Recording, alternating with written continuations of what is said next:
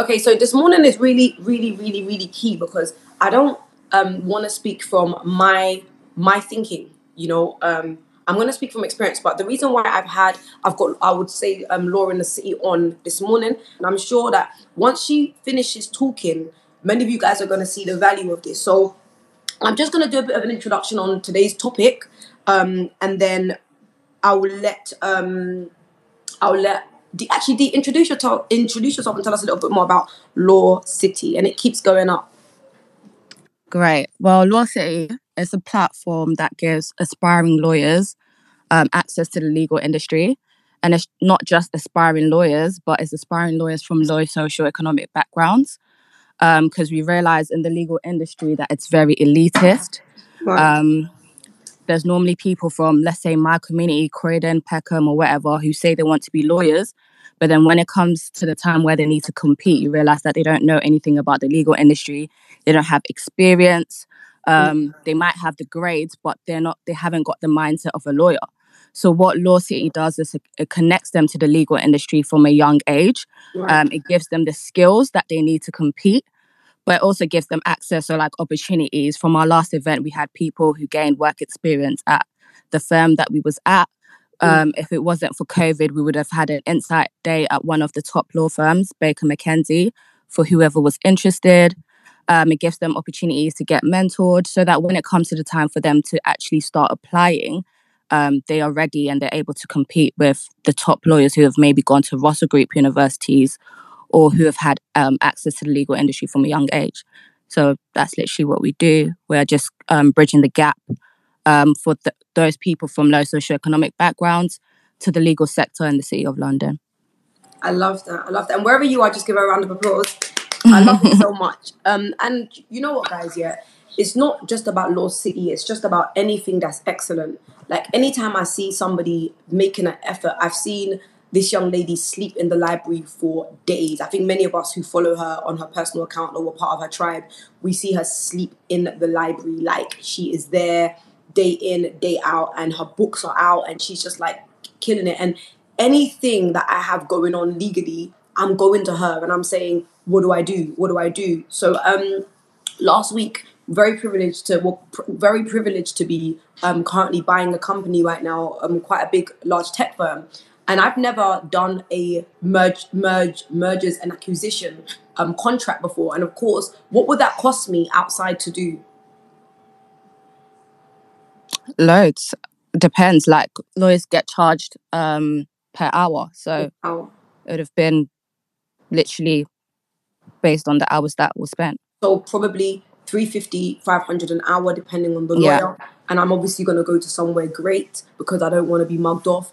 And we've worked on it. We thought it was going to be, I know what I want, right? And this is where I'm going. I know what I want. This is what I want to do. And can you put this on a piece of paper for me? And I just want to send it to them. I think it was 2 weekends.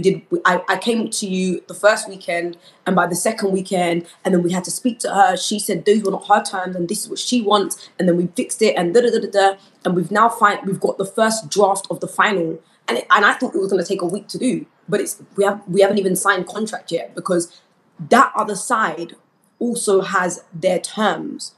Mm-hmm. Tell me about negotiation. What are the tips you think that people need to be considering when they're doing a merge? So both parties, as you said, have their own terms. So the buyer would have their own terms and the seller will also have their own terms. So it's about finding a common ground, but mostly depends on who has the most bargaining power. So I love that. So who has the most bargaining power? Yeah.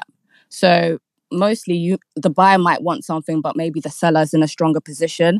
Okay. Maybe they've got more to offer, or they're just a bigger business, or... I'm going to stop you there because I want us to talk about that. So this morning we're talking about partnerships, mergers and acquisition. And you spoke about the person who has the most, say it again, in case bargaining power. Most bargaining power is able to pull and ask for more. Now, what I found in our community is you don't have no bargaining power, you don't have no clout, but you're pulling all the terms. And for me, I want us to step into the real world now because, you know, what's happening right now, especially with with what COVID has done for the rest of the world. He's made us all wake up to really understand that you either need a second income, your day job or your day hustle is not enough. You need something else to do, and it's made you realize your real value. Meaning, are you at home not earning money? Yeah, and I've asked you guys many times to ask yourselves that question, and it's a hard question to ask. Is how much money did I make last year? I don't care if it was £100. Write it down so you know I'm worth £100 in 2019, and it's fine. But in 2020, I'm gonna do this. So now you're in a position that you wanna buy a car. I want to use something very. You give me an idea. What kind of business should we say? Because I don't want anybody to feel as if it's very personal. So, what kind of company are we buying this morning? Let's say a marketing company. Okay, a PR agency. Mhm. So you want to buy a PR agency, right? And you've got an idea. Oh no, let's not use PR agency. We've got many PR people, so somebody might come and attack me tomorrow. Start something else.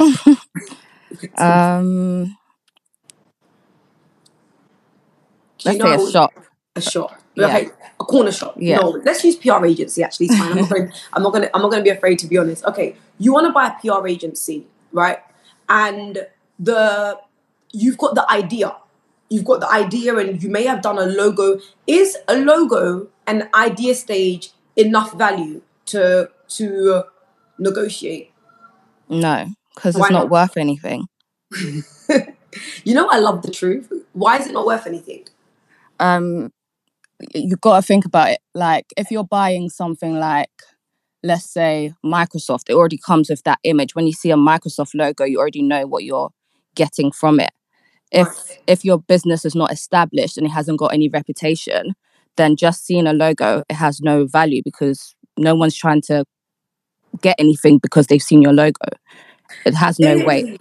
I love this. Hold on. Do I have any branding people on this morning that we can add to this call as well? I know that we've got a client call at 9:00, but forget the client. Can Sandy join? Is she available to join the call? You like her, right? Caroline, you should meet her. Follow her page. It's Law City _. She's one of your young ladies that you would actually love very, very much. I will do a call with you guys both, and she'll be really good for you on franchise stuff. Is any branding person online? I want them to join this call this morning so we can talk about branding and the value of branding. Now, what tends to happen in our community is this. Somebody would come up with an idea in their bedroom, get a logo made for £50 and start screaming that they're the leader of that space. It's not fair, and it's not okay. What makes Law City, what makes something, when can you claim that something is yours? At what stage can you claim that you own something? I think once you're competing at the highest level, when people hear your name. When people... Hold on 1 second. I've just got a business owner saying something here. Before you have bargaining power, you need to be known for that craft. Yeah. And you need to be known to be the best in that field. That's Exactly. a multi-millionaire that owns, I think, how many childcare... she owns a childcare multi-brand. Is it not like he has? How many staffs do you have? Is it like 75 members of staff? You have to have bargaining power. You need to already be known for that craft, and you need to be best in that field for you to be in a position to bargain. But go ahead. Yeah, literally that. So you have... Hold on a minute. Caroline, can you join us on Periscope, please, to give us some advice? Are you able? So I don't know if it allows you, or can I merge you on Instagram? Because I think we've got a bit of an audience on Periscope. I think they'll be really interested to hear you. Let me know if you can. But go ahead. Yeah, literally what that person just said. Like, if you think about the legal industry, let's say, if I'm thinking about who's got the most value, I'm going to think Magic Circle, because they're the top 5 and that's who I know. So Right. If you say you're owning that space, if I think of that industry, I should be able to think about your business. Right. Otherwise, you're not really doing anything. You can't say you're owning that space. Hold on, you don't have to show your face. It doesn't matter. Dee's face is not shown; it's covered, so it's not. You don't get to see her face, so it's fine. You can come on. But yeah, I think you guys are really going to enjoy this. But go ahead. Yeah. So if you think of an industry and the first thing they think about is your business, then you know that you're literally competing or running in that space. Caroline's coming on, guys. So this is going to be good. But go ahead. Yeah. So literally, if I'm going back to law firms, the Magic Circle will not consider just anybody as their competitors. They'll only consider Wow. those within the Magic Circle as their competitors because they Wow. have the same clients. Wow. They're probably earning the same amount of money. They're charging the Right. same amount of money for a case. So it's not just, okay, I've created a logo, I'm in this space, so I'm taking over. No. Does anybody within that industry know you? If I think of that industry, does your business come up? If I was Right. looking for results in that industry, the best results, am I Mm. going to go to your company, or am I Right. even going to consider? Can I ask you, yeah? Does time count when you're doing a merger and acquisition? Does time spent count In what way? in terms of if I've spent time in that industry? Let's say I've got 5 years or 10 years in that No, industry. Does that, or 10 years building my business? Does that count? no, it's based on the results. Wow. Because you So could have if spent I've 20 been years on something, but there's nothing to show for it. So, what? So if I've been practicing, if I've been practicing something for 20 years, but I don't, does that not count when I'm does that not, how does that not count? I'm confused. How does that actually not count? it depends. If I'm buying the business because I want your experience, then obviously, yeah, that will count. But if I'm just buying it based on the value, Then there's no value. then yeah, then it's based on the value. It's not based on the time. That's Caroline, I'm waiting for you though. I'm waiting for you on Periscope. That's insane. That's, I think even me, that shocked me because I thought that time spent actually helps you come up. I don't know. I thought time spent will help you be able to negotiate a better a better deal. Well, yeah, time equals to experience, right? But if Okay. your experience hasn't been able to produce anything, then, but obviously, you would Bear naturally with me a think. second. Bear with me a second. I'm so sorry, guys. I really want to do this properly. So what you've got the Periscope app, right? So just join me on Periscope. So if you come off Instagram and join me on Periscope, when you come on Periscope, there's a little heart you can click. So jump on Periscope first, and then I will be able to direct you on what to do then. Thank you. Go ahead. Yeah, so time in most cases equals to experience and equals to value. Right. But obviously, that's not the case all the time. So I can't say, yeah, if you've got 20 years experience, it means it will be, you'd have more bargaining power, because it doesn't necessarily work out like that. It's basically Mm, based on the value. Unless the reason why I'm acquiring the business is because of your right. experience, then obviously Right. that will come into play. Okay, so you have to have a reason to want to merge and acquire anyway, Yeah. right? So I was looking at, for example, Intel. I believe it's Apple that bought Intel or something like that, and they wanted I don't want to use tech terms that I don't know, but they wanted to have they wanted to offer those Intel services to Apple customers because it will make Apple more valuable. So Mm-hmm. because of the experience or the service level that that person provided made it worthwhile. Mm-hmm. So my question to our community this morning was, nobody wants to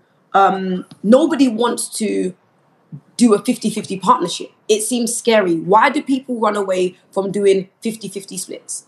But we see it a lot in the world. I don't know if you can give me some examples, guys, of 50-50 splits that you've seen before, but people run away from those things. Why?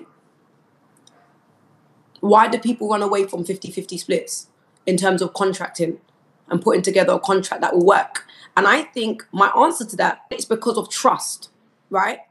It's because of trust that